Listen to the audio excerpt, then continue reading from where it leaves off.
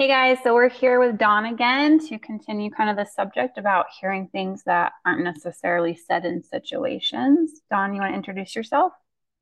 Sure. My name is Dawn Marie, and I am an intuitive coach and spiritual healer, shifter. I help you empower yourself to release trauma or blocks that are keeping you from living your authentic life and really knowing who you are. And you can contact me at Heart and Soul Sanctuary at gmail.com. You can also look at my website. I have a holistic center in Flagstaff, Arizona at heartandsoulsanctuary.com. And you can reach out and text me right now. I'm kind of old school for an appointment or to talk. Text me at 928-864-8088. Perfect. Okay. So, on the last podcast, we were talking about kind of my own struggle with anxiety, and I would have these panic attacks when my first daughter was being raised. I just had honestly a hormonal. So what happens when we feel anxiety so often is just chemically speaking, is we can get addicted, which we had another podcast about that epinephrine hit of that adrenal. And so what happens is your body gets really used to experiencing anxiety or overwhelm or depression. And so it's just like, oh, we have this emotion, so we're going to go back to that because we know it very well, right? Mm-hmm. What happens though is over time of doing that, your body does get addicted to it because it's very known to it, and because it becomes comfortable experiencing it, even though it's a negative emotion that's not very fun. Mm-hmm. Um, and experiencing that for so long, and I mean like decades. But what can happen is, especially through pregnancy, where there is already a hormonal shift, is you can create a hormonal shift in your body chemistry when it comes to like feeling emotions like that. And that's Mm-hmm. where antidepressants and stuff are necessary because your brain is no longer firing the neurons in a healthy way. And being able to fix that hormonal change and stuff like that when it comes to a physiological level. So when I had her, I had postpartum psychosis, which is a hormonal shift that causes depression. Therefore, a lot of the panic attacks started to occur. I physically like couldn't get up, like stuff like that. My daughter experienced a lot of me yelling because I just was trying to work out this internal hell I was experiencing from the postpartum psychosis. So often I would scream at her, and we were talking about you talking about inner child work and visualizing the going a different way, or what you needed to hear as a child that your parents maybe never said to you. Um, and it got kind of on that subject of, can you learn to hear what that person is actually saying, but not being spoken in words, right? Yeah, absolutely. I think as children, we come right from God's source. And so we know what unconditional love is, and we know how we perceive things, but then we're told through conditioning and experiencing the human experience that um, we that doesn't work in this realm of existence. So we kind of shut all of those senses down, which we call our intuition, which is really a connection to higher self and soul. And it's really just being an open channel to your own power. And so we shut that down. And so then we lose all of those. And then we're only navigating from our conscious mind, which is really just an operational tool to allow the body to function and for us to go through life. But now we're living in our conscious mind, totally disconnected from self. And that affects hormones and everything that you talked about as well, and leads to depression and so on and so forth.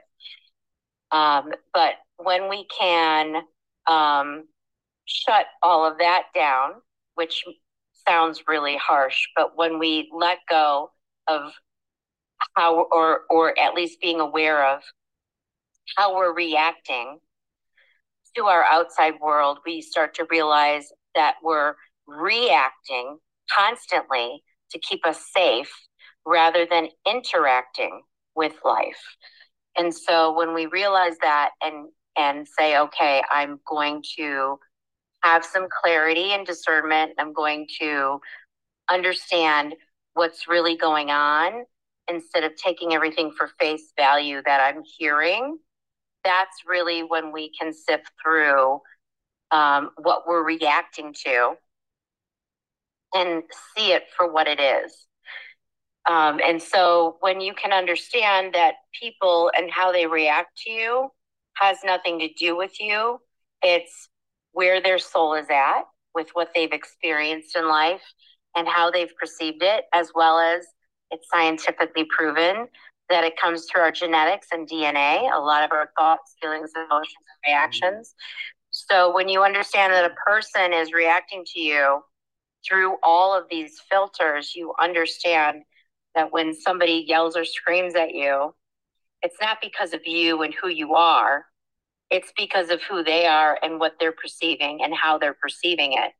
Then you can see through the words that are being spoken and the way they're being spoken. And you can really authentically see the person and where they're at. And you can understand how to communicate or go without communicating or how to react in the situation, being interactive with it in a space of peace rather than in a space of panic and trying to keep yourself safe and anxiety or trying to blame yourself for something that had nothing to do with you. Yeah. Does that make So, sense? oh, perfect. Yeah. So, for me, I tell clients like your root cause is always a fear, right? So if you know if it's a negative emotion, if it's a positive emotion, it's clearly love. Like we just have different outcomes from either. But if your underlying emotion is either fear or love, and if it's negative, you have to ask yourself to get down to the root is what am I fearing in this current situation that I'm negatively being triggered, right? Mm-hmm. Um, so doing that for others, can I see somebody else's model? And what's really amazing about psychology, positive psychology, is when you learn your own models are really, really hard because they're so close to you Mm-hmm. to be able to be aware of, right? Mm-hmm. But when you start to apply that for yourself and you're able to subconsciously see how you react and what you're making things mean, um, it's really easy. It starts to become really easy to see other people's models outside of us because you have no personal attachment to it normally. And Mm-hmm. so being able to sit there, like just with that situation with my own child, I mean, she's 12 now, and so, but I can remember sitting on the freaking kitchen floor just crying and screaming, and she's not understanding. She doesn't know how to react, right? And here I am as her like primary caregiver, and this is where attachment styles come into play is by 18 months how you receive love is kind of set in stone. I mean, I'm not saying that you can't change that, but it's definitely like has a play and impacts how you are willing to accept and receive love until you become aware of it, right? Mm-hmm. And if I'm screaming at her and I'm supposed to be the one that loves and encourages her and nurtures her as a primary caregiver, that is going to cause a unsecure attachment style because I'm not safe, right? Mm-hmm. Because she feels rejected. Um, I can sit there and play the memories back in my mind and know now that I have these tools that I was fearing I was a bad mom, right? And so I had all this fear about messing her up as a child. And what's sad is that subconscious fear then became a reality, right? Not that she's messed up, but I started screaming at her in that fear that I was going to be a bad mom. Well, I was proving myself right, right? By reacting in that way because our thoughts become our reality. Sure, sure. Because in the spiritual world and now just as a whole, everybody's all positive, positive, positive to create, but nobody really talks about Oh, the the negative opposite. Yeah. and how negative creates. They just Yes. talk about how to release the negative, but in order to release the negative, it has to be created. So why not get to the root cause and not create it so you don't have to release it? And so, just as much as you manifest things like, say, a vacation and you plan it out and you get all excited about it and you make it happen and it turns out great or almost the way you expected, that's because of you manifested it. You planned it, Created you it. were excited about, created it. And it's in the same way. if you're worrying about a situation or you're fearful of a situation, Yes. you're planning that Yep. experience just like you Subconsciously. planned your vacation. Unintentionally, right? But how many of us are manifesting negative situations because we've worried about them or played them out in our head how we would react to them when they haven't even happened yet? And then we Sure. create the exact same situation, right? Exactly. And in all realms, they say that positive is so different from negative, but it's really not. It's a different frequency, yes, but it's the same thing. They both have the same power. And so when we realize that, and we realize what we don't want to create, instead of saying, I don't want this, I don't want this, I don't want this, making a plan of what steps can I take so that this is void in my life. Well, instead of worrying about it. So what steps can I take to empower my child rather than I don't want to create this for my child? So I can't do this, I can't do that, I can't do that. Why not plan something positive in a positive way rather than plan something positive in a negative way? Yeah, I love how this conversation's like led into a different topic. It's beautiful. Yeah, we most of us are actually manifesting and creating negative life situations and sabotaging because that's the thoughts and everything that we're giving power to, right? We're doing Sure. it subconsciously. Whether we speak to our children about it or not, they're hearing things that are not being spoken. So if Yes. you're like, I don't want to create this for my child, I don't want my child to see me in this light. And then you're saying, I can't do this, I can't do this, I can't do that. Your child is saying, in order to create something, I have to tell myself what I can't do and cut myself off from who I am. And they'll repeat that pattern. Yes. But if you're like, I don't want to create this in my child's life, so I'm going to improve myself in this way, I'm going to do this, I'm going to do this, I'm going to do this. Now your child is like, oh, if I don't want to create this, I need to do, not cut myself off and not be. Yeah, and for me too, my book that's coming out, Being Patient for Me next month, it talks a lot about modeling and stuff. The whole monkey see, monkey do. We can speak and say, oh, you should do this, child. This is what you're going to do to get a better outcome. But if we're not applying the same tools ourselves and modeling what we want in our children, they're going to not know how to do that because we never set the example of it. Mm-hmm. Absolutely. And you know, and it's in the psychological world, so you would have more of a factor on this, but it's a very small percentage of what you say that people take in.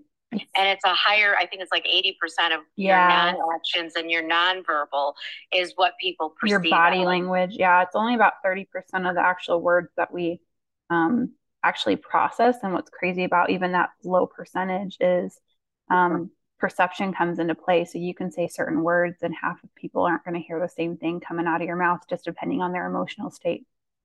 So words are a very small amount of what's happening, but it's your energy, it's how you show up, it's your emotional state that actually impacts how people perceive something. They've done this with the Bell study of these dogs. They would come into the room and say negative connotations or something, whatever, like stupid dog, but they'd be like, oh, stupid dog. And the dog would be like, oh. It's not what you say, it's how you say it a lot of the times that we're picking up on that energy behind the words, not the actual words themselves. So kind of being able to pick up on that. If you think about it, children are very nonverbal. Yes. For most of their life, and then they're learning the English, they're learning their language, whatever language it is. But you're still learning language through high school. Yeah. So that's a great analogy. I'm still learning it, so I use a lot of words wrong. Well, and me too, but I do it with a sense of humor, so I don't beat myself up at all. I totally embrace where I'm at.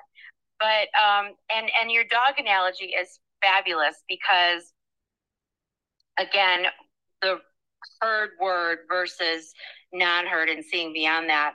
If you have a dog, say you get from another owner, or you get a dog from a shelter, and you bring the dog home, if the dog growls at you, if the dog cowers when you go to pet it, if the dog just wants to sit in the corner and doesn't want to be touched, you're not taking that personally going, oh, the dog doesn't like me, I'm a bad person, so on and so forth. All those things we tell ourselves about another human. We have compassion and understanding for the dog. We see where the dog's at because there's no language. There's no language interfering. And then we communicate with the dog in a very nonverbal way to create that trust and love and to help not only the dog heal, but also to create an amazing bond between you and the dog. It's the same thing with children. Like we can, at any stage, we can do something and then in hindsight look at it and go, oh, I probably didn't show up the way I wanted to, or my child's reacting to me because I reacted in this way. But it doesn't mean it's irreparable. Through conditioning, right, which sometimes we look at it as bad, but it can also be good, through showing up differently, your child realizes, oh, I don't have to do that to be safe anymore.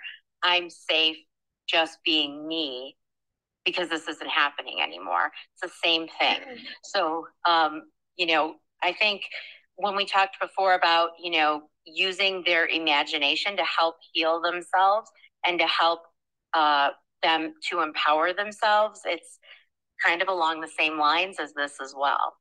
Yeah, I love it's not the words that you necessarily use, but it's the intent behind them, that energy that you're using like behind your words that is that driving factor. It kind of comes back down to like that positive psychology of what emotional baseline are you coming from, because that's gonna dictate your intent, that's gonna dictate your actions, that's gonna dictate the energy that you're living this life in and stuff like that. So being able to cultivate and create what emotional baseline you want to come from, therefore be able to create the outcomes you want and stuff like that. I love talking to you on this topic today. Do you want to reiterate how people can find you to do more energy work? Sure, they can text me at 928-864-8088. They can email me at heartandsoulsanctuary@gmail.com, or they can find the website that I'm associated with, the Holistic Center, which is heartandsoulsanctuary.com. Beautiful. It was great to talk to you. Bye, Dawn. Bye-bye.